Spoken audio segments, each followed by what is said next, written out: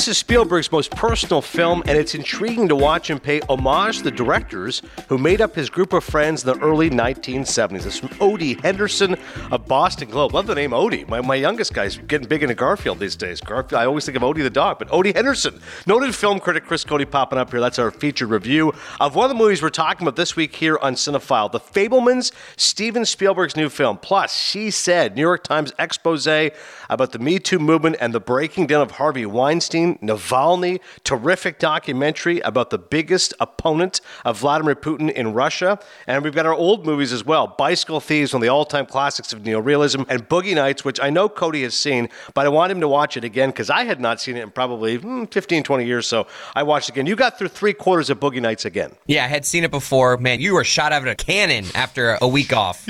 What are we doing? Are you reviewing 9 things today? Yeah, we're doing 3 new movies, 3 old movies. You're right, we had the week off. Someone was like, what would you do while you're off? Like, I watched 6 movies, and I read this entire book, Quentin Tarantino's Cinema Speculation, nearly 400-page book of anecdotes. So that'll be our wild card. We obviously could not get Tarantino. My brother was like, you get Tarantino. I'm like, we're not going to get Tarantino. I read the cliff notes of that book by listening to his interview with Howard Stern. Oh, really? How was it?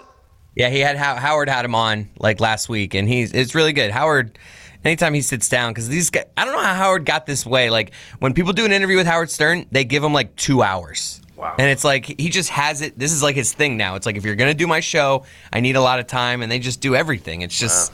I think they know the kind of reach he has. That's the best. Yeah, the best research for any interview is watching them talk to Howard Stern. Yeah. Well, I remember when Mad Dog Russo did Howard Stern, he was like, when you go on there, like, everything's fair game. Like, you can't just go, I'm not going to get into that or duck something else. Like, he has a huge platform. So he's giving you this platform, and you know where he's going. He wants to talk money. He wants to say anything salacious. So he's like, when I go on there, I know I'm going to get Mike the Mad Dog questions. Like, he's going to start talking about Francis. Like, give me the fights you guys had. You can't duck Howard. So if Tarantino's on there, like, anything negative, you have to know it's going to be fair game. He'll probably prop you up and give you love. But, like, I remember Jonah Hill went on, and he just wanted to keep talking money. Like, because Jonah Hill kind of throw away a line, like, I got paid scale. And he's like, what would you mean? What would you get paid? Like, it's like, it was scale. He's like, but give me the number. He's like, I think it was like $25,000. He's like, that's it? He's like, what DiCaprio get? He's like, like $15 million. He's like, are you kidding? And that's all Howard Stern wanted to talk about. And Jonah Hill's like, no, but I get to work with Scorsese. Like, I don't care what the money is. Like, I'll make money with, Superbad too. Like, it's fine. Yeah, I'm pretty sure Mad Dog revealed his ESPN salary, and then Howard said Stern. afterwards. Yes. And then he said afterwards, I just had to give him. I knew I had to come with something. Yes. So when he asked me, I was like, you know what? I'll give him this. This will be the thing. And then it's hilarious because then he was on Jimmy Traina's podcast, which Dan Le Batard recently did. We talked about. And Traina was so happy because he was like, hey, you mentioned the money with Howard Stern. He's like, yeah. He goes, what was ESPN PR's reaction? He's like, he's like, I probably should get into this. What the hell? Since you brought it up, he's like, I got a 2-word text message from my agent, and it simply said, not helpful. The agent saying that. I guess that's the relationship with the ESPN. Right. So ESPN PR gets pissy, so they went to him. Like, hey, just tell Mad Dog, like, just don't go Howard Stern. Helpful. Not helpful. That is just like, a classic line from an agent of like just a rogue talent. 100%. Big news is this. I get to see my buddy Cody. I haven't seen him. Last time I saw Chris was, I don't know if you remember this, it was when I went for DAZN. It was in Miami, and I was just doing some streeters, and you happened to see me. You were like, it was like a crowded night at the Clevelander. I don't know what I was even still doing there. Was it during Super Bowl? And you spy me. I'm wearing like a big bright pink golf shirt. It was Super Bowl stuff, right? Super Bowl stuff. I had a yellow DAZN mic, and you saw me like from, I want to say like the 20th story. Maybe it was the 5th story. You ran downstairs. You see me. I'm like, hey, Cody. Like, dude, I just signed the Cleveland. I just want to come say hi. We spoke for like 2 minutes. But that is actually the last time I saw you. So what was that, 2 years ago? I don't know how that happened. But I think more than 2 years ago at this point. You're right. It had to be pre-COVID. It's probably 2019 now, January of 19. So the good news is me and Chris will be in red. And the good news is for all of you, you can all meet us because Moss Miami is indeed coming up. We're now just less than 2 weeks away. I don't know if tickets are still on sale. I'm sure they're going to be sold out. $40, something like that, but it's a steal. They're still available. There's not many left. I believe 2,000 was the starting amount, and I think we're down to like a couple hundred or so left. So like if you want to go, you better get your ticket. This is the time to get it done. I'm a little bit worried. And they're going to be more expensive if you're playing it like let me play last minute on this and go day of. I think tickets are going to be more expensive at it. So if you want, Okay, that's an incentive. Just get it done. I want to be able to say it was a sold-out event. I want to say I was the MC for a sold-out event. We'll say it's sold out regardless. Okay, we're going to say it's sold out regardless, but get your tickets now. I'm a little bit concerned. I don't have my plane ticket yet or hotel room confirmation. I hit up Kristen because she was like, yeah, let me know. And this is a few weeks ago, so I'm a little bit worried. Maybe staying with Chris and Greg Cody. Maybe, I don't know. We'll find out. But I tell you what, I'm going to be there. No matter what, Moss Miami, it's coming at you. It's going to be awesome. I love the idea of you sleeping. I love the idea of you sleeping on my couch. It's just the visual of that is delightful.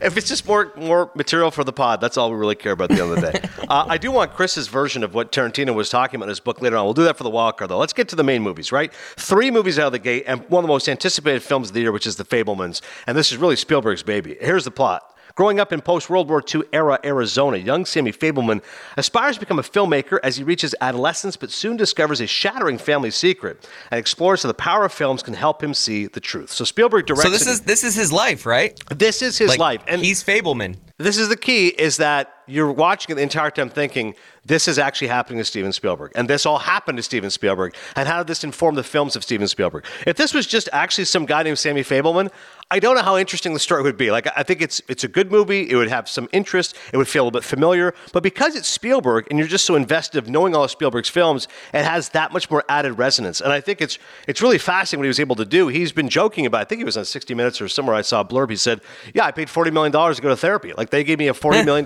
budget, and I went and made this movie. And there was great stories behind the scenes of how he cast all these people, like Michelle Williams, who's an excellent actress, and I hope gets Oscar nominated. She's fabulous in the movie playing his mom, Mitzi Fabelman. He said, she's just a dead ringer for my mom, and once we got the haircut going and everything, I mean, we're literally reliving scenes from my childhood.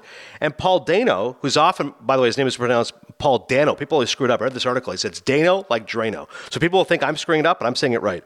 Paul Dano plays his dad, and he said Spielberg's dad had this inherent sense of decency to him. So imagine, he goes, I got Michelle Williams who looks just like my mom, I got Paul Dano looks like my dad, I got a guy who I'm casting who looks like a young Steven Spielberg. I don't know how much Seth Rogen looks like Benny. Benny ends up being his dad's best friend. But there were moments on set, Spielberg was just overcome in tears. He said it was hard to call cut because they were reliving really emotional moments from my childhood. And even other actors at times, like Judd Hirsch at one point, saw him kind of in a quiet moment and had to give Spielberg a pat on the back. It's okay, man, we'll get through this. So it's really an adventurous and a very brave and very personal film from him. And one of the criticisms of Spielberg earlier in his career was that he'd make these great action movies, but nothing truly from his heart. Now, in some ways, I suppose that's fair, but in a lot of ways, it was an unfair criticism. Because if you look at any of his movies, they always deal with a lot of these themes, which is how his parents' divorce completely changed his life. Now, maybe they're not dealing with that in Jaws, which is obviously still a great film. But if you look at Close Encounters, if you look at War of the Worlds, if you look at all these movies he's made over the years, there's always an issue of family and divorce and a surrogate family and all the rest of it because that had such a profound impact on Spielberg's life. So I thought the film was really involving and interesting from that perspective. I mentioned the casting a lot. Both those actors were terrific. Michelle Williams is the mom. She was the one that really kind of nurtured that gift in Spielberg. You see him with the home video camera, and he's always wanting to film stuff, and she's really one who's nurturing and supportive. And at the same time, she's flaky and she's a little bit off. And you're like, okay, she starts seeing a therapist at this time. And this is an era, obviously, well before you could, publicly, I think, see a therapist without people kind of judging you or be on medication. So the mom I would describe as a little bit eccentric, but certainly loving. And then the father, as I mentioned, he's super smart. He's working for IBM, loves his computers. He's got the plastic glasses, seems like a loving father, but at the same time, a little bit emotionally distant. And he kind of seems like, and you see a few times, which is accurate to the film and in real life, hey, Steven, when are you going to stop playing around with these cameras? This whole movie director thing, whatever. Why don't you do what I do? Work for IBM, work for these computers. You're a smart guy. So it's interesting how his mother was the one who was supportive of his vocation, but wasn't necessarily a great mother. And I won't explain why because you'll see the movie. But his father was the one who had that quiet decency about him, wasn't supportive of his career until later on, but still in many ways Spielberg says he got that gift from his father because he was so intellectual. I'm interested in the decision to not call this Spielberg. Wouldn't this movie be more popular and get more interest? I mean, I guess Spielberg doesn't need help getting people interested in his movies, but I just feel like if I knew this was Spielberg's, this is the life of Spielberg, I would be more intrigued to just be like, oh, let me go watch this. Whereas the Fabelmans, I have to read and be like, oh, this is actually Steven Spielberg. Now I'm more interested in it. I don't know. I just feel like the narcissistic move might have been a better seller here. Well, definitely, I thought that with the first name. Like, when they keep calling him Samuel, like, they should just call the kid Steven. Like, it is Steven Spielberg. Steven Fableman, I'm like, okay, fine. Wants to change the last name. He doesn't want every Spielberg knowing this. I'm like, I guess I can understand it to a point. But I hear you. If you just said the Spielberg, there's no question about what it is then. The Spielbergs? Oh, it's Steven Spielberg's life story made as a movie? Oh, kind of cool. And my second thought, Seth Rogen in a serious role. This guy can actually act. Yes. I think he gets kind of put in this box as like the pothead comedy guy. Yeah. But he's been in some roles. Like, I think he's respected as an actor. I agree, and especially if you get Spielberg casting him. And early on, he is kind of like the fun-loving uncle. You know, he's Uncle Benny, even though he's not his uncle by birth. So he is kind of funny. Kind of funny, kind of goofy. But then there is some dramatic points to it that I'm like, okay, if Seth Rogen is able to hit these moments, there's a couple scenes you're like, all right, if this guy can hit these moments, then that shows he's actually a good actor. And I agree with you. I thought he actually had some talent there.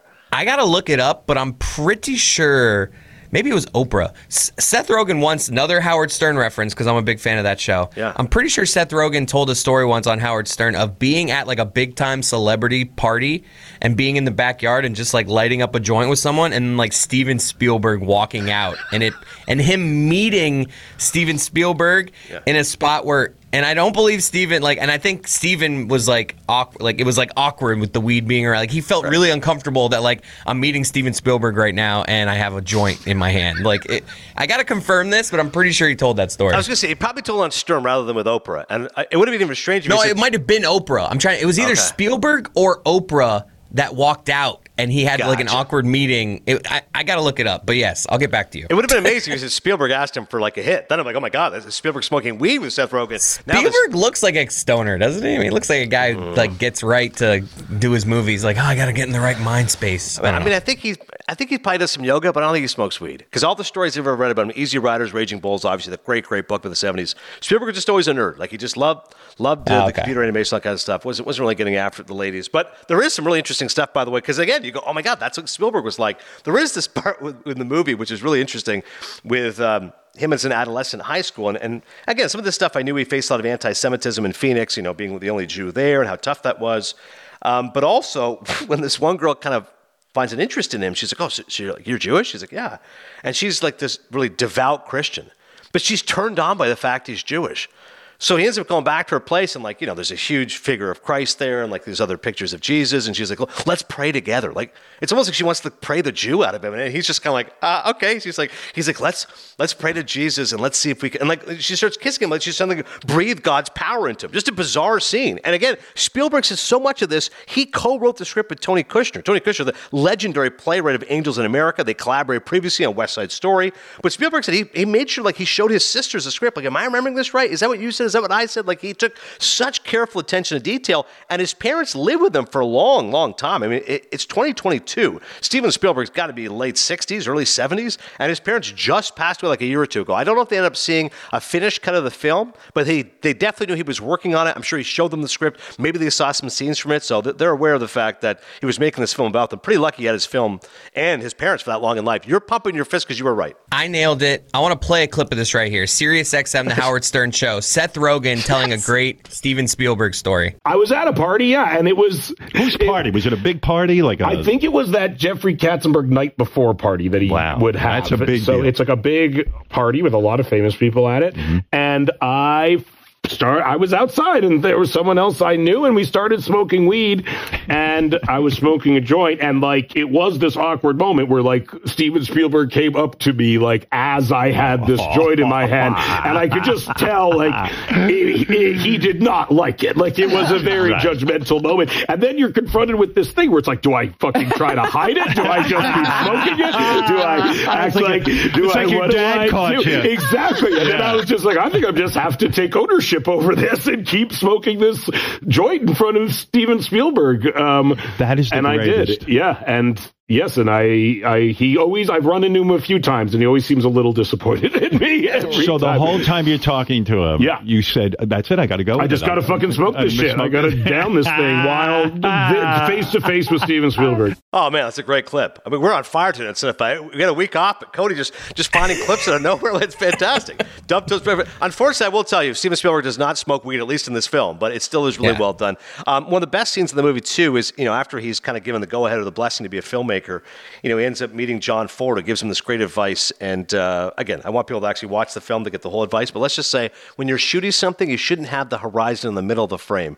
And I'll leave it at that. You'll see what happens in the movie, because it was actually really cool advice there by John Ford. But again, Spielberg's divorce, it's obviously very painful to him. He deals with it in a very exploratory manner. I thought it was a very good movie. It won the Audience Award at the Toronto International Film Festival, so I have no doubt it'll be nominated for Best Picture, and Spielberg will get lots of rave reviews. Didn't think it was great, though. I don't think it was one of the best films of the year. I thought it was a very good movie, though. I'm giving it 3 Maple Leafs, and here's a couple of other blurbs as well. This is from Barry Hertz' hometown paper. That's right, Globe and Mail. The Fabelmans did not touch my heart, and it did not touch my mind.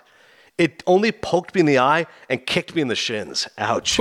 Barry wasn't feeling it. And Moira McDonald of the Seattle Times, The Fabelmans is a movie about being seen and about learning to see. I'll give it 3 Maple Leafs. Once again, that is The Fabelmans, our featured review. A couple more here. She said, New York Times reporters Megan Twohey and Jodi Kantor break one of the most important stories in a generation. A story that helped ignite a movement and shatter decades of silence around the subject of sexual assault in Hollywood. That's right. Jodi Kantor, Megan Twohey, played by Carey Mulligan. She plays Megan Twohey, and you've got Zoe Kazan as Jodi Kantor. So it's interesting when you watch a film, which you know is about an explosive moment in time, but that time wasn't that long ago. It's like seeing a movie now if you watched about the COVID crisis. You're like, wait, but that was only 2 years ago. And this was what happened. It's crazy to think about Me Too and the Harvey Weinstein saga. It only happened 6 years ago, but this is the film about it. Now, this is very much following in the vein of All the President's Men or Spotlight, 2 great films about investigative journalism. That really is what this movie is about. For me, it was about investigative journalism, why it's so important to be able to find the truth, how dangerous it can be, and how risky it can be. And I also can't imagine anything more terrifying than an investigative reporter coming to my door. Like, imagine if...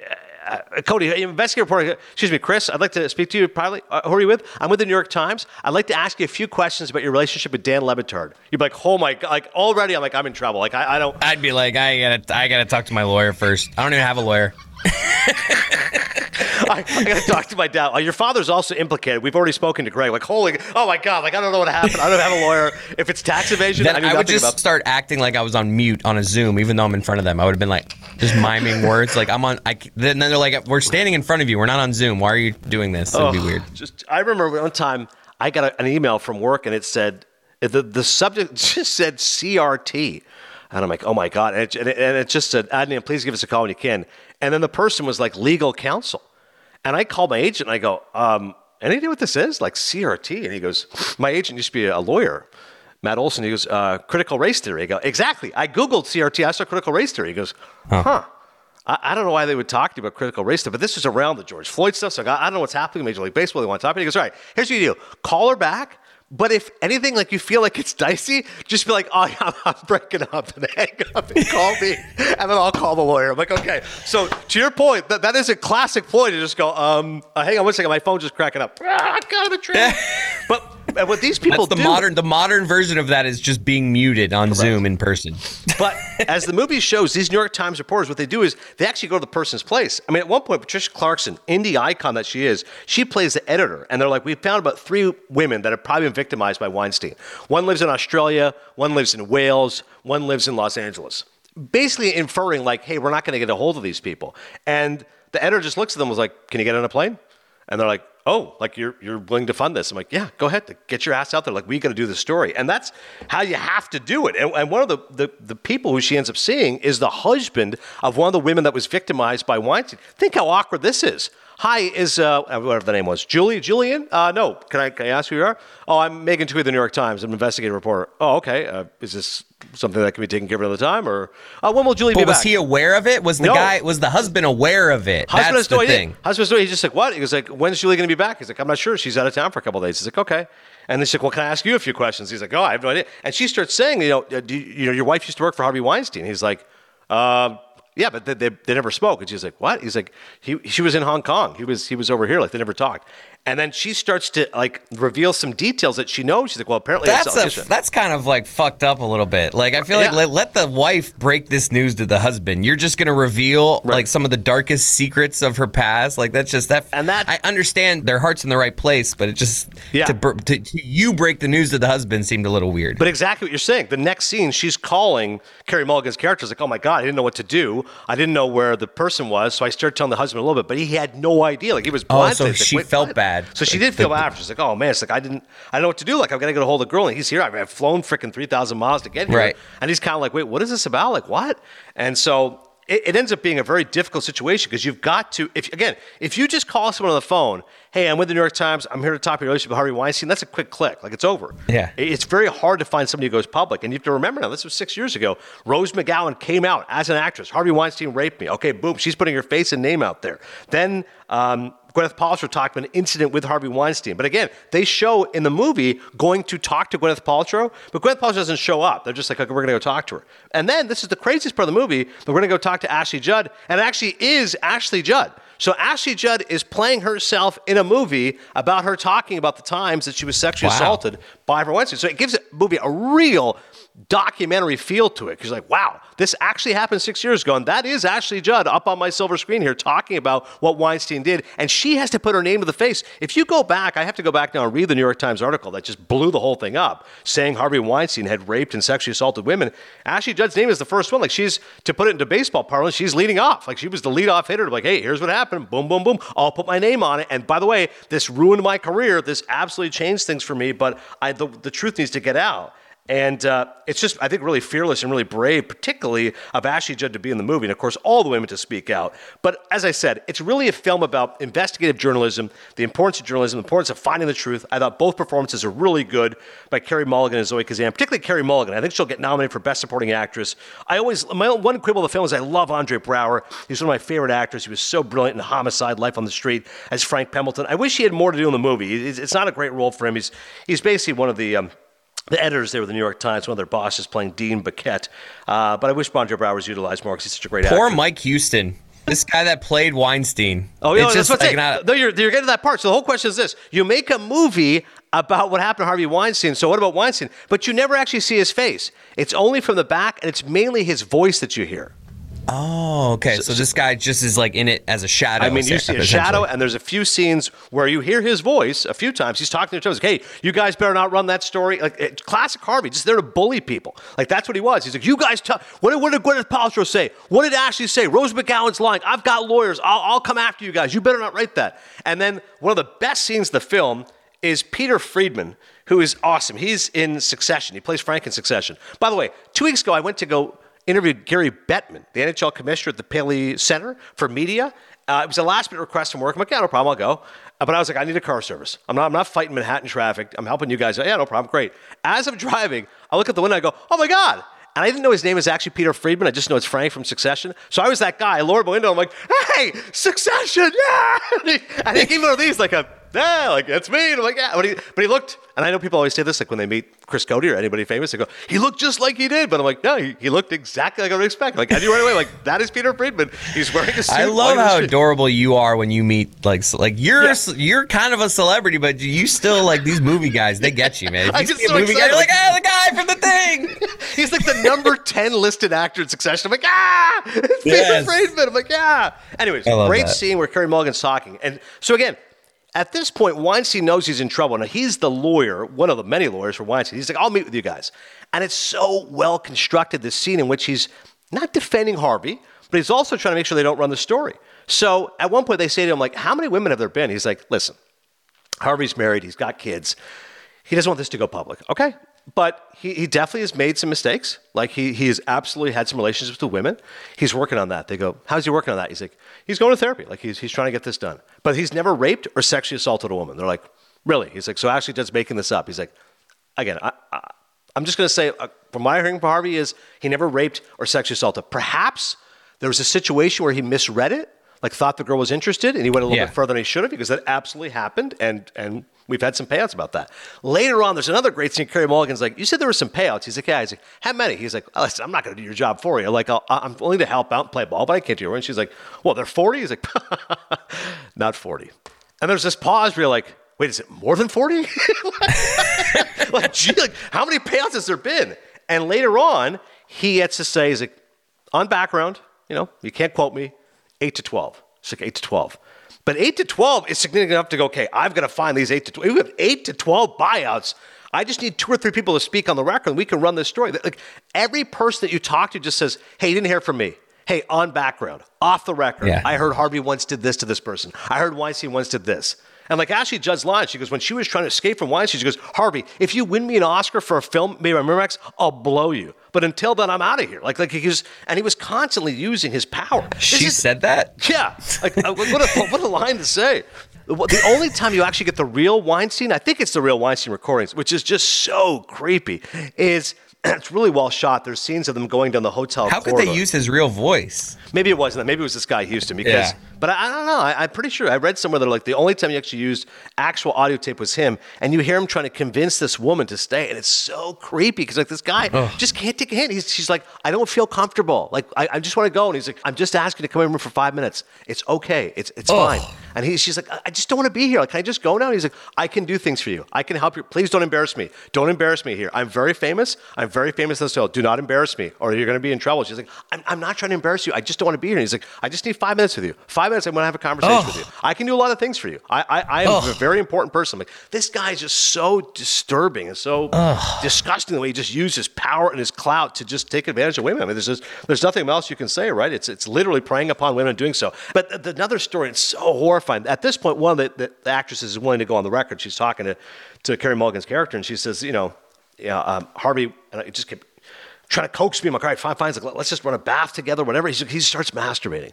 And he's like, I got so uncomfortable. I didn't know what I was thinking. I just started crying. And then he got angry at me because he was still masturbating, but it was upsetting his flow, so to speak. She's like, yeah. She goes, and then what happened? She goes, then I just told him. He goes, he got angry at me.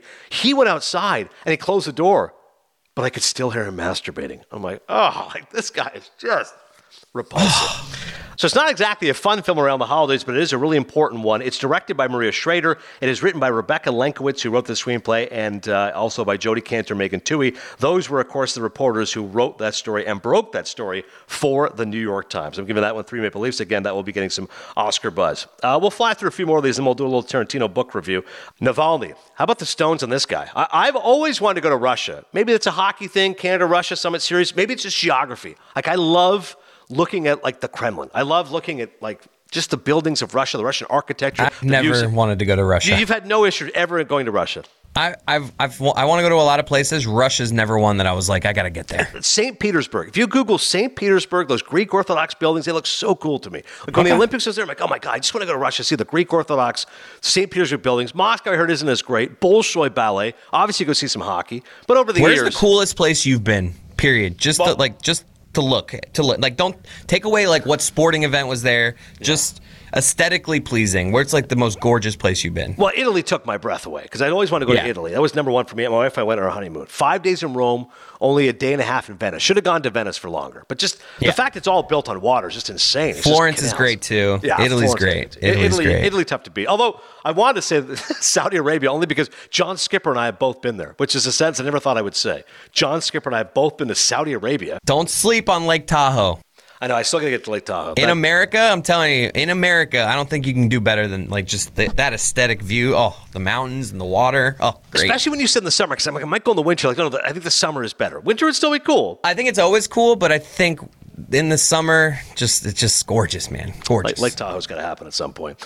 Anyways, back to my thought about I just always loved Russia. I've always wanted to go to Russia. I'm fascinated by Russian literature, Dostoevsky, Tolstoy, War and Peace. So a movie like Navalny, a documentary like this, I was so excited about. And I didn't know a whole lot about Russian politics, but now I feel like I almost know too much. I feel like Putin might come after me. Because Navalny, here's the story, follows the man who survived an assassination attempt by poisoning with a lethal nerve agent in August of 2020.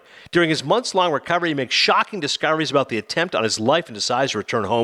It's directed by Daniel Roher, who I did see and was very passionate when he won, I believe, the Best Director prize at the Critics' Choice Documentary Awards, which I was at a couple weeks ago in New York. But Navalny has got a pair of stones on him because everyone knows about Putin. Putin's in charge, yes, right? Whether you like him, don't like him. Obviously those who dislike him say he's a fascist dictator. Obviously those that love him say, hey, he's good for the Russian people. He's brought back their sense of love and, pride, nationalism. And they got the bombing in Ukraine. It's obviously a very complicated situation. But that's why Navalny is so fascinating. This is the guy who is the leader of the opposition party. So, imagine in America, who was the guy who was against Trump? Who was the one who was against Obama? Like, this is the guy who was against Putin. And the documentary starts out, and the documentarian Daniel is asking like, what will you want people to know? But if you die, and he goes, oh, Daniel, please don't do that. You're going to make this film if I die, then show people. No. We're not going to do that. I'm not going to do that. Right away. I just love this guy. He's like, no, I know what you're trying to do. Like when I get killed by Putin, this will be the last documentary. Like, we're not doing that. Like I'm not dying and I'm here and I'm the man. And this is a guy who really wisely uses social media. I did not know. I mean, I probably should have realized, but social media used to such an extent in Russia. This guy's all about Twitter, Instagram, Snapchat, TikTok, like you name it. That is how he was. So he's almost like, because Putin can make people disappear, but this guy has such a presence that if this guy disappeared, everyone would be like, Putin, what the fuck? Correct. So he has been Putin's biggest nemesis, thorn in his side, but he's got a real strong base, at least according to the film, especially among young people. But then we get to the time where he was poisoned by Putin. That's right. You heard that right. He was on an airplane, and because he's Putin's biggest critic, he's poisoned by him. And you go, well, hang on a second. How do you know it was poisoned by Putin? Unless Putin left a note or said, hey, by the way, this is from me. But the movie very smartly and very cleverly points out how he's able to figure this out. I just thought that was fascinating on so many levels. If I was poisoned, I wouldn't think, all right, who did this? How can I find this out? But Navalny uses this intricate web and team around him to kind of figure out, and of course it's intricate. It's not like Putin's got like his right-hand man doing it. This is like Russian mob. They've got so many different people that can take care of this. But eventually they come to the situation, it looks like a mob movie. They've got like literally the names of all the suspects. He thinks the people that poisoned him, how they're connected to Putin, how they're connected to the party. So he ends up, it's the best scene of the movie. He calls like 4 of the different henchmen. And he's going to pretend like he's somebody else. But he doesn't go that tactic first. First, he just calls. He's like, and it's obviously in Russian, but you see the English subtitles. He's like, the guy's like, hello, da. And he's like, it's Navalny. Why did you poison me? And the guy's like, what? He's like, it's Navalny. Why did you poison me? Why did you try to kill me? Hang up. The guy's like, he hung up. I'm like, all right.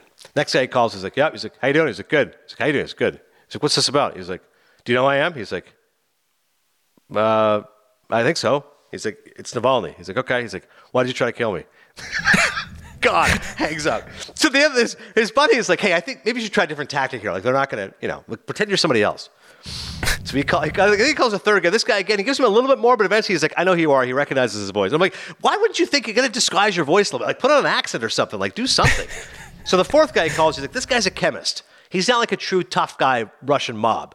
He's a chemist. And that's amazing how he's able to get this guy to admit the truth without only saying so much. So he starts by saying, hey, it's, Alexei. He doesn't say he's Navalny. It's Alexei. He's like, yeah. He's like, I'm with the group. It's like if I called you and I just started using vague terms. Like, I'm with the group. I'm with the, friend of the show. I'm like, Like, yeah. I talked to Carl last week. You just start saying names. And you get that person to say it. So I just said my friend of the show, you go, who did you speak to? I'm like, I can't remember. And you go, Carl? I'm like, yeah, it was Carl. Okay, cool. Was it about the, the thing with the, is it Moss? Yeah, Moss. Moss, Miami. Moss. About Moss. That's what it was, yeah. So that's the tactic he's using on this guy. He's like, hey, I want to talk to you about what happened. He's like, yeah. He's like, and he doesn't say Navalny's name. He goes, what happened with the guy, with that thing? And he's like, with the poison. He's like, I thought, the guy you tried to poison and kill. He's like, I thought that was going to work out. He's like, I'm surprised too. He's like, and right away, like the woman next to him's kind of like, we got him. Like he's going to start on the recording. He's like, so what happened? He's like, we gave as much as we were supposed to give. He's like, but that guy's strong, man. He's tough as a horse. He's like, they gave him some stuff, and he like his body kind of like fought it off. He goes, and then the authorities got to him quickly, and they gave him like this, it's almost like a snake. If a snake poisoned you, like it's like anti-venom. He was like, they got the anti-venom in him quickly. Like he's able to recover. He's like, but that guy's strong as a bull, man. Like we gave him a lot.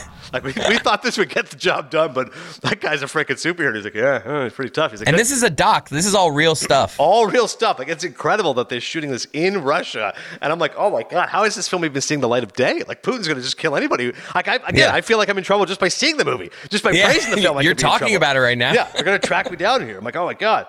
So eventually he ends up saying more, and the guy at one point starts getting a little suspicious, and that always happens too. Like you've already reeled him in. They're like, wait, I'm going too far with this, and he's kind of like, he's like, well, listen, I don't think we should be talking about this. Like is this a secure? Like what's your exact federation? He's like, I told you who I'm with. I'm with the federation. Like, why do you think I'm calling you? Like, come on. And this is the guy, right? This is Navalny, and not disguising his voice because the other guys all knew his voice right away.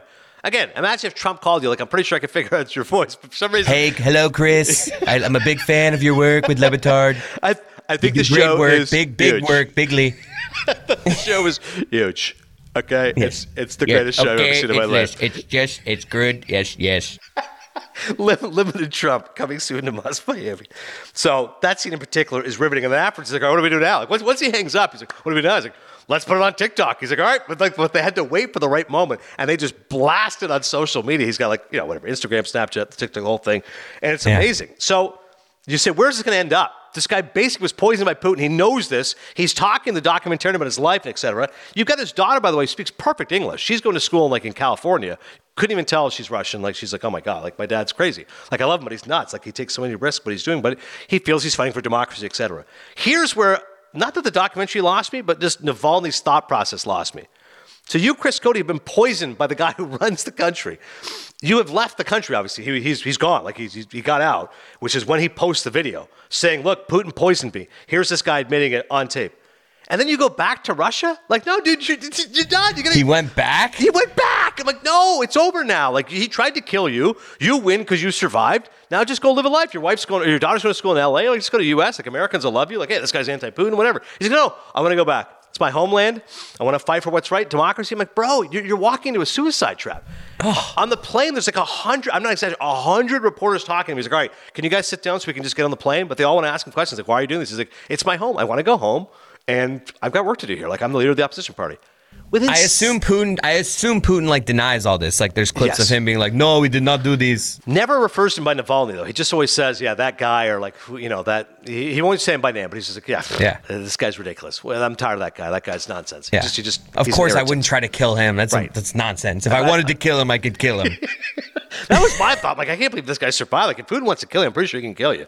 But he's like, but there's no interest in just gunning me down. He goes, they know if they gunned me down, then they'd be like, obviously he was killed by Putin. He goes, but if it's a poisoning, it's drugs, or he ate something bad to eat. Anyways, within seconds of landing in Russia, he's trying to get through. The cops show up hey, how you doing? Can I see your passport? Yep. Are you going to come with us? I'm like, obviously, dude. What do you think, you're going to survive?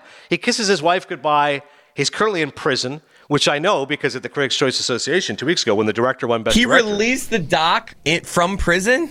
The director was like, hey, because he was, the mood was kind of upbeat. Remember Fire of Love? I talked about the volcanologist documentary, Good Night Oppie about the robot. When this guy won the award 2 weeks ago, it was so stone serious. He's like, this award is for Navalny. He currently sits in a maximum security prison in Russia, but this documentary is a testament to him. It's a testament to documentary, to fighting against fascism. I'm like, oh my God, okay, I got to see this movie. I'm terrified just having talked about this.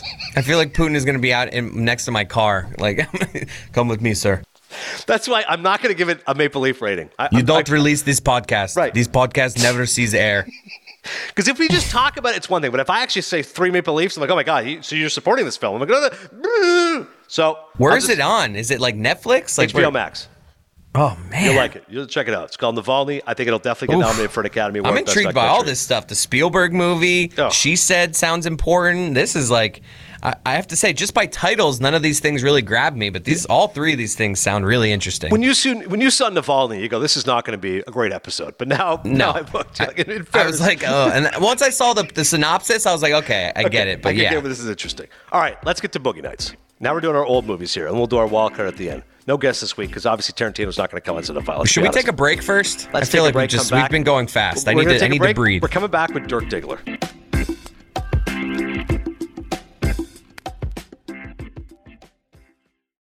Another day is here, and you're ready for it. What to wear? Check. Breakfast, lunch, and dinner? Check. Planning for what's next and how to save for it? That's where Bank of America can help. For your financial to-dos, Bank of America has experts ready to help get you closer to your goals. Get started at one of our local financial centers or 24/7 in our mobile banking app. Find a location near you at bankofamerica.com/talktous. What would you like the power to do? Mobile banking requires downloading the app and is only available for select devices. Message and data rates may apply. Bank of America NA, member FDIC. When you need mealtime inspiration, it's worth shopping Kroger, where you'll find over 30,000 mouth-watering choices that excite your inner foodie. And no matter what tasty choice you make, you'll enjoy our everyday low prices, plus extra ways to save, like digital coupons worth over $600 each week. You can also save up to $1 off per gallon at the pump with fuel points. More savings and more inspiring flavors make shopping Kroger worth it every time. Kroger, fresh for everyone. Fuel restrictions apply. Hey, it's Kaylee Cuoco for Priceline. Ready to go to your happy place for a happy price? Well, why didn't you say so? Just download the Priceline app right now and save up to 60% on hotels. So whether it's Cousin Kevin's Kazoo Concert in Kansas City, go Kevin, or Becky's Bachelorette Bash in Bermuda, you never have to miss a trip ever again. So download the Priceline app today. Your savings are waiting. Go to your happy place for a happy price. Go to your happy price, Priceline.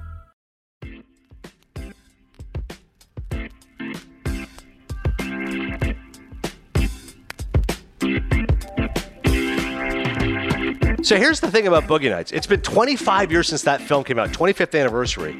And what stands out to me is this. If you told me there'd be a movie about the adult film industry, I'm like, there's no way this is going to be a hit. Like, it's just too dirty, it's too filthy, it's too raunchy. And yet, what's amazing to me is this. Boogie Nights is not only... People love sex, man.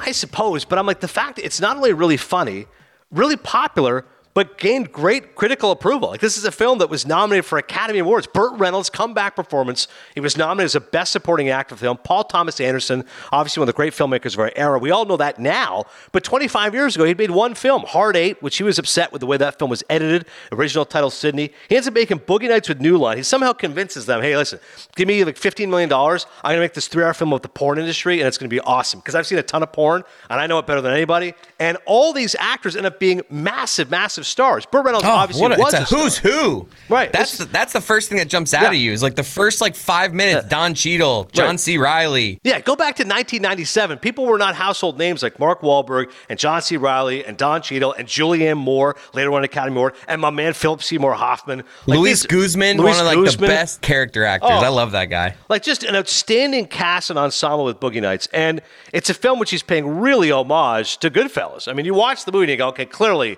Paul Thomas Anderson watched and loved Goodfellas, and this is like a porn version industry film about Goodfellas. Rise and fall, drugs, crime, violence. I mean, there's almost certain shots you go, okay, he's just paying homage to Scorsese. The shot of Henry Hill in all his suits. You see Dirk Diggler, the suits, the compound, the drugs, even the way he shoots him, the scenes of him snorting the coke. But it is such a film that is so vibrant and so alive. That's my big thing to me. When watching that film, I just feel there's such an energy to that film that I think is really infectious, even though it's about a dirty topic, which is a bunch of porn. It should have been called Grooming Porn Stars.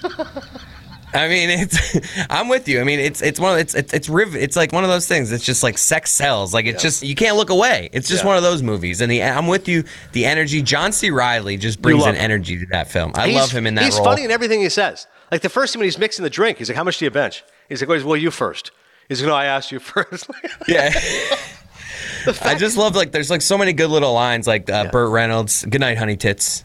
Like, just like what a weird way to say goodnight to somebody. William H. Macy's wife just getting pounded right in front of him. "Don't stop, you big stud," she says, like, while he's standing in the room. Like, geez.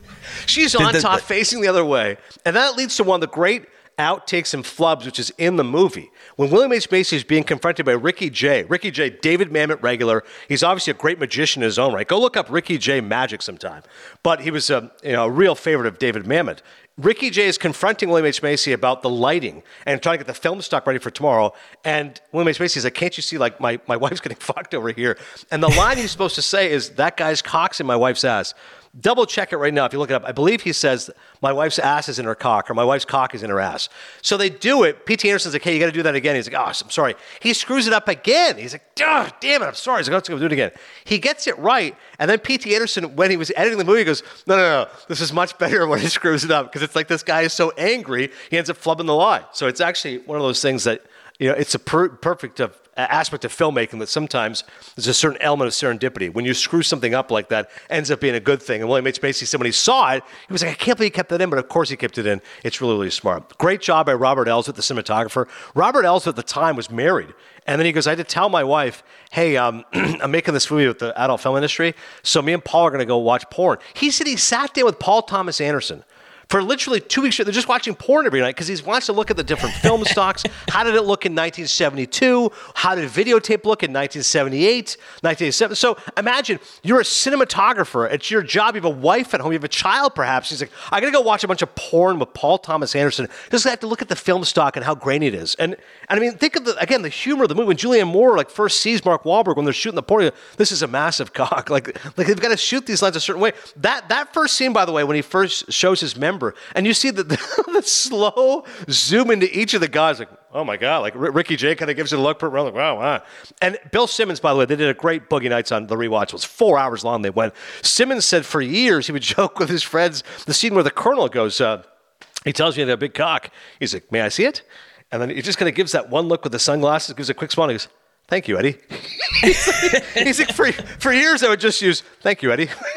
Now, I'm forgetting the very beginning of this movie. Like, did Burt Reynolds, like, just look at Mark Wahlberg's face and knew he had a huge penis, or was it like did he hear around? No, he could just tell. Yeah, he's at a restaurant. He just sees him and he goes, you know what? That guy's a good-looking kid, young kid. Let me just go talk to him. He's like, he looks like a movie star appeal.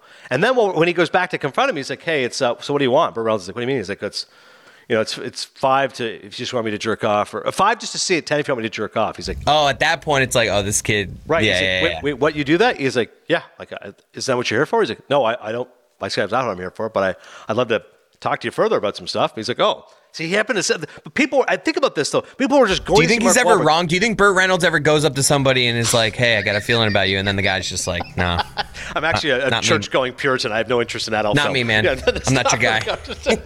But he goes, "It's 5 just to see it. A guy pays $5 just to look at his dick, or $10 to jerk off." Like, oh, Burt Reynolds, like, you're actually doing that? He's like, yeah, all the time. You want me to do it now? Or he's like, no, I'm okay right now. You can save your $10. Thanks.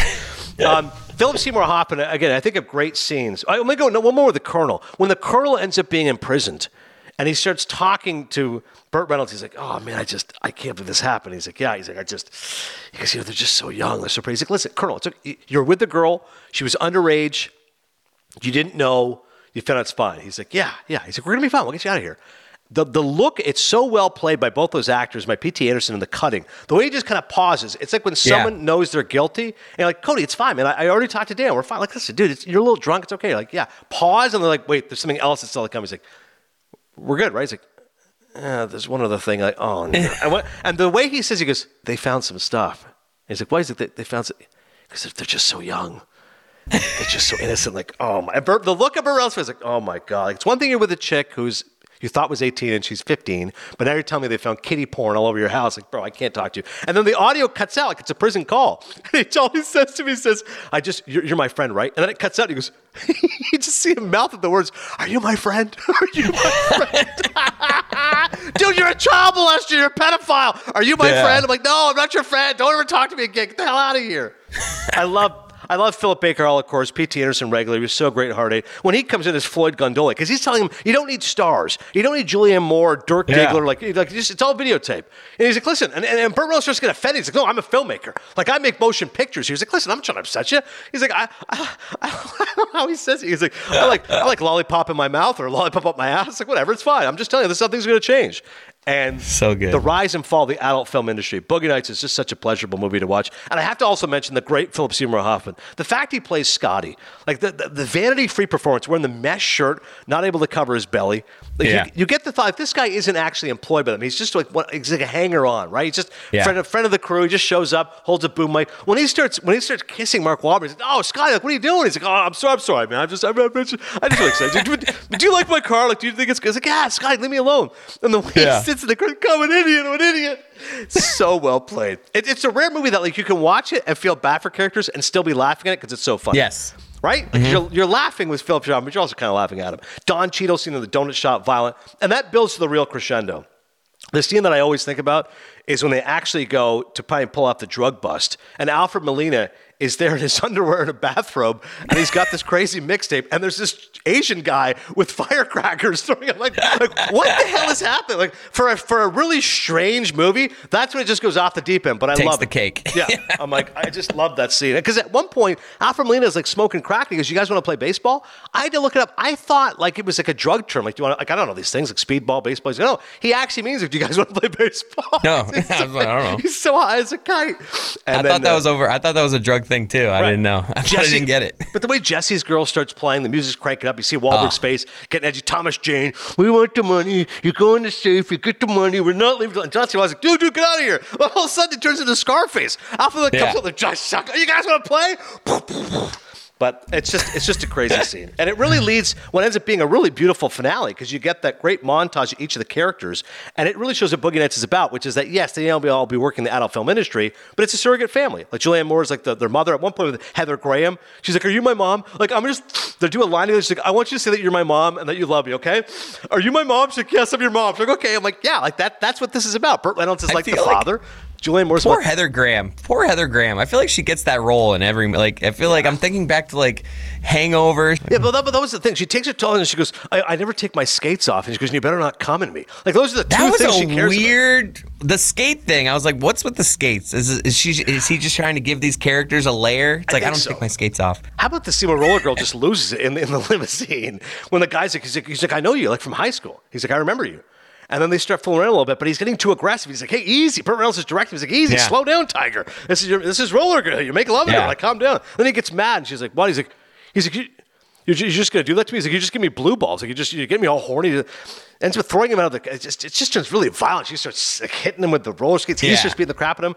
And that's where Wahlberg, too, he gets picked up by the guy, ends up being these anti-gay thugs. That scene, you also don't see coming because he's like, the guy's just staring at him. He's just like almost salivating as Wahlberg's trying to jerk off. He's like, oh, I can't. All of a sudden, boom, he's like, get beaten up with these guys. Like, yeah, take this, you whatever. I'm like, there's a lot of dark scenes in that movie, but at the end of the day, it's very pleasurable. And I love that last montage. Obviously, amazing soundtrack. The score is really good, too.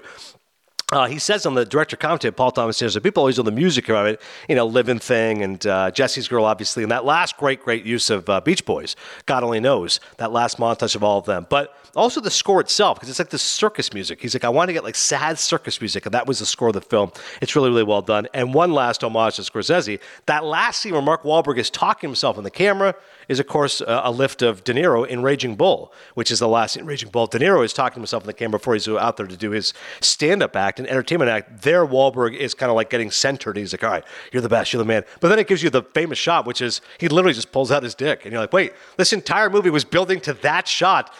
There it is. He's hung, and he's off to go do his job. I wonder what the testing was like for the penis. Like, how many penises did they look at? Were some too big, some too small until they saw the right one? The one that was in the film wasn't girthy enough. Right. Like, after all that buildup, you're like, really? Like, like it's big. Like, I thought it'd be like this. Look at you. Hey, Adnan, I'm lowering my glasses. Good for you. Thank you, Eddie. Oh, that's the final thought there on Boogie Nights. That would actually be a funny take of like that movie, just being like, yeah, I saw the movie. Not that big. It's just like, wow, look at you. Okay, we get it. We get it. Wow. Yeah, 9.5 inches over here. Okay, I got it. All right, fair enough. Someone's doing well. Thank you, Eddie. It's tough to go any further after that, but we're going to do a couple more here real quick. Bicycle thieves. In post-war Italy, a working-class man's bicycle is stolen, endangering his efforts to find work. He and his son set out to find it. Classic film. I watched it on HBO Max. Hadn't seen it in like 20 years. Vittorio De Sica, beautiful film about Italian neorealism. I just think what's amazing about this is literally a movie about a guy who is so poverty-stricken. The first 10 minutes, he gets a job. All right, yes, I'm back in 1948 Italy. But the key is, do you have a bike? Because your job involves having a bike. He's a courier. Yeah, no problem. I got my bike at the shop. I'll get it fixed. He goes and gets it shipped. Then, while waiting with his son, bike gets stolen. Like, what? And the rest of the film, it is about a father and son trying to find that bike. And the fact this is actually a movie, they're able to string out 90 minutes of drama out of this and make a really beautiful, heartwarming, and ultimately tragic story is one of the great feats of world cinema. If you've never seen it... Is this a Pursuit of Happiness vibe to it? No, it's much more superior than Pursuit of Happiness. But yes, in terms of down on his luck father and trying to overcome homelessness and that kind of thing. But it's a really special film if you haven't seen it before, because it makes you realize how precious these things are. Like, literally, this is the guy's mode of transportation. Without a bicycle, he can't do his job. Without a job, he can't do anything. And ends up dealing with all this friction and tension with him and his son. And as I mentioned, the very, very famous ending of Bicycle Thieves. They're both walking towards the camera in close-up. Bicycle Thieves, classic of world cinema, Vittorio De Sica. I hadn't seen it in a long time. 4 Maple Leafs. All right, as Chris and I mentioned, our wild card, which we'll do briefly here, Quentin Tarantino's new book, Cinema Speculation. And here's the big thing I want to do, because my brother is a huge Tarantino fan. He goes, oh, does he talk about his movies? I'm like, no. So I want to know right now, this is a book about him growing up and the movies that he loved in the 70s. And what's great about it is, it really is a love letter, not just to his mom, who took him to these movies, which he clearly was way too young. And in a lot of ways, while reading this, you'll appreciate this. I'm like, this would be like if Stugatz wrote a book. If Stugatz was raised by like a single mom in Long Island, and like his mom took him to go see Commando and Predator, that's what this book is like. Like, his mom was taking him to like these super violent movies. I think he's like 10 and 12 years old. But his memory for it is amazing. And apparently his mom was quite attractive, dating a bunch of different black guys at this time. And he loved it. I heard him talk about this with Howard Stern. He's like, I thought it was cool. My mom, like, people liked my mom. Yeah. He's like, I'm always had different boyfriends. like a lot of good-looking black guys, a lot of athletes, and they would take me to movies, and I just realized, like, hey, if you're going to go to the movies, you got to shut up. But I loved it. It was like these super violent movies, some blaxploitation films, but like he ends up being a guy who really, I love the term he coins, which is revenge-o-matic movies. Like it's just, and that is just guys pissed off looking to kill a bunch of people. Charles Bronson, Death Wish, you know, and he would call them revenge-o-matics. He goes, I love these revenge-o-matics. He would just go, his parents would take him, and he ends up doing these really smart, insightful essays about these films. But what's important is that he's not just playing a film critic in the book saying, here's why the movie's great. He's saying, here's why I, Quentin Tarantino, love that book. Because, you know, I saw this movie at this time in my life, and this guy had this influence on me, and my wife said this, and blah, blah, blah. So I love the fact he's mixing the personal along with the profound in the movie. And in fact, I think he was on Kimmel, and Kimmel said to him, like, you know, why don't you write an autobiography? And he goes, well, it's funny. Pauline Kael, the legendary film critic, once said, why would I write an autobiography? It's all there. Like, it's all in my reviews. So for Tarantino, it's like, my life is in my movies and in this book. Like, you can tell everything about my life through all these movies that I love. Like, he writes an entire chapter about Bullet, which is, you know, very famous for the great car chase scene. He talks about Steve McQueen was like the coolest guy and why he has such an influence on him. As for his actual movies, if you love his movies, you go, what does he say? Anything about his movies? He has a chapter on Dirty Harry, Escape from Alcatraz, talks about Eastwood quite a bit, talks about Charles Bronson, Deliverance. I mean, he's got some great stuff on Deliverance as well. If you love that movie, I mean, he talks about how disturbing it was. He loves Sam Peckinpah, The Wild Bunch, which is an incredible film. But what I most want to talk to you about was Taxi Driver, which he has always said is one of his favorite movies of all time. And he's right, it's one of my favorite movies of all time. But this guy's got some balls on him. Tarantino, in the midst of the chapter praising Taxi Driver, he's saying it's one of my favorite movies of all time. I love it. He starts taking some shots at Marty. I'll read. Page 228. Scorsese told David Thompson, I was shocked by the way audiences took the violence in Taxi Driver. Previously, I'd been surprised by audience reaction to The Wild Bunch, which I saw in a Warner Brothers screening with a friend and loved. But a week later, I took some friends to see it in a theater, and it was as if the violence became an extension of the audience and vice versa.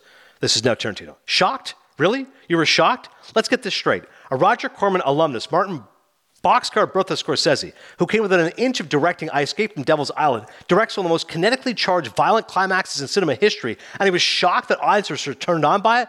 No, he wasn't. That's just the kind of horse shit that a director would tell a David Thompson or a Stephen Farber or a Charles Champlin or a Rex Reed or a Rona Barrett. They'll let them get away with it. Scorsese being shocked by the audience's reaction to the climax of Taxi Driver is the kind of horse shit that film directors insincerely mumble when they've crafted a tremendously violent and controversial sequence and then find themselves on the hot seat with some interviewer having to answer for it. They never say cinematic violence is fun. They never say, I just want to end the movie with a bang. They never say, I want to shock the audience. No, like Peckinpah before him, Scorsese had to bend over backward to disingenuously describe those magnificent, exhilarating violent scenes he crafted as horrifying.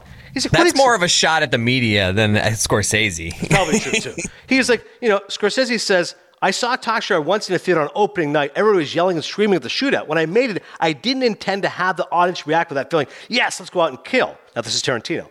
Or maybe they were yelling and screaming because the audience had been led to both that ending and the violent exposition the entire film. And not the film's climax. They are cheering as an American audience would.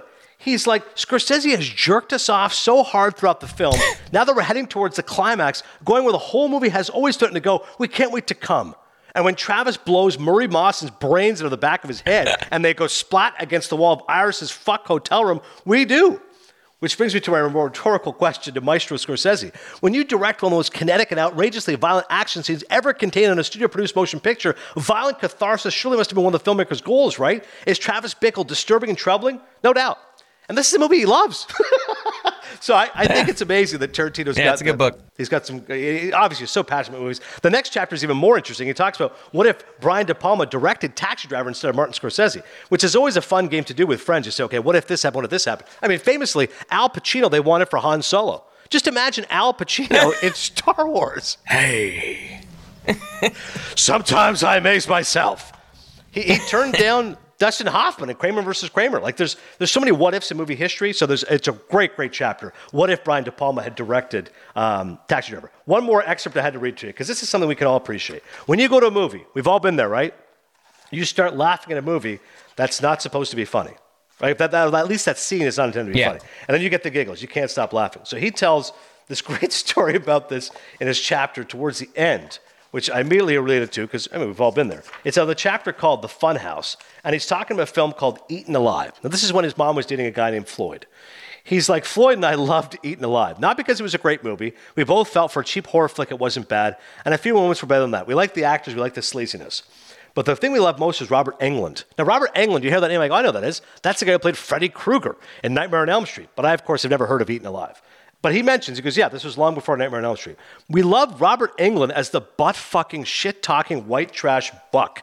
When he first meets Roberta Collins, he says, my name is Buck, and I'm here to fuck. Floyd is Tarantino's mom's boyfriend. Floyd turned to me and asked incredulously, what did he just say? I repeated, my name's Buck, and I'm here to fuck. At the repeating of that line, Floyd burst out laughing. And when Floyd got the giggles, it was impossible not to laugh with him. So the two of us started laughing. And then right at the beginning of the movie, we got into the single biggest case of giggles I ever fell into during a movie.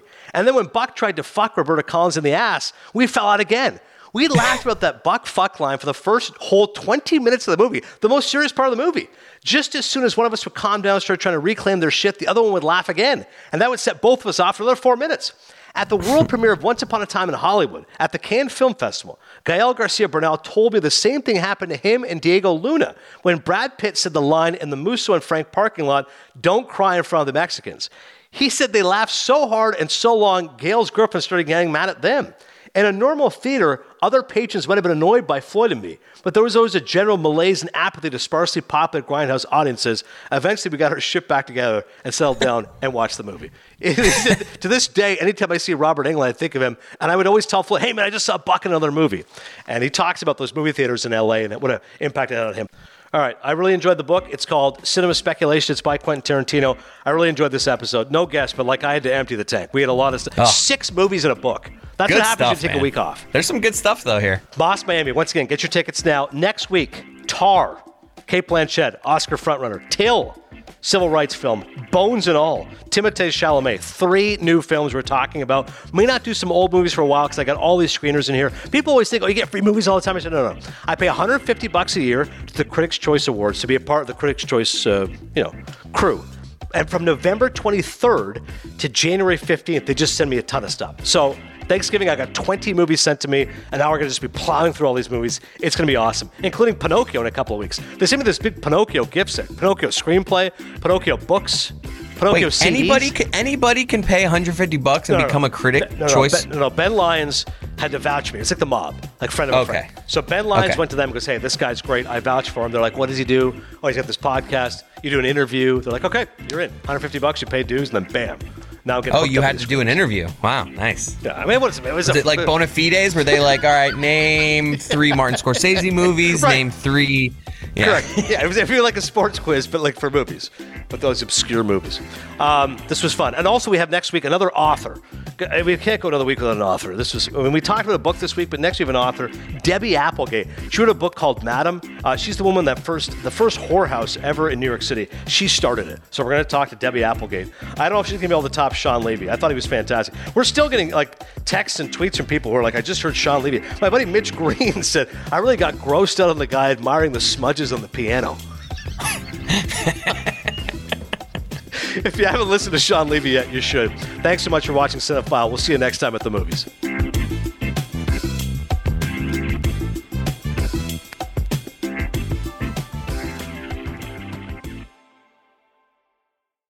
This is the story of the one. As head of maintenance at a concert hall, he knows the show must always go on. That's why he works behind the scenes, ensuring every light is working, the HVAC is humming, and his facility shines. With Grainger's supplies and solutions for every challenge he faces, plus 24/7 customer support, his venue never misses a beat.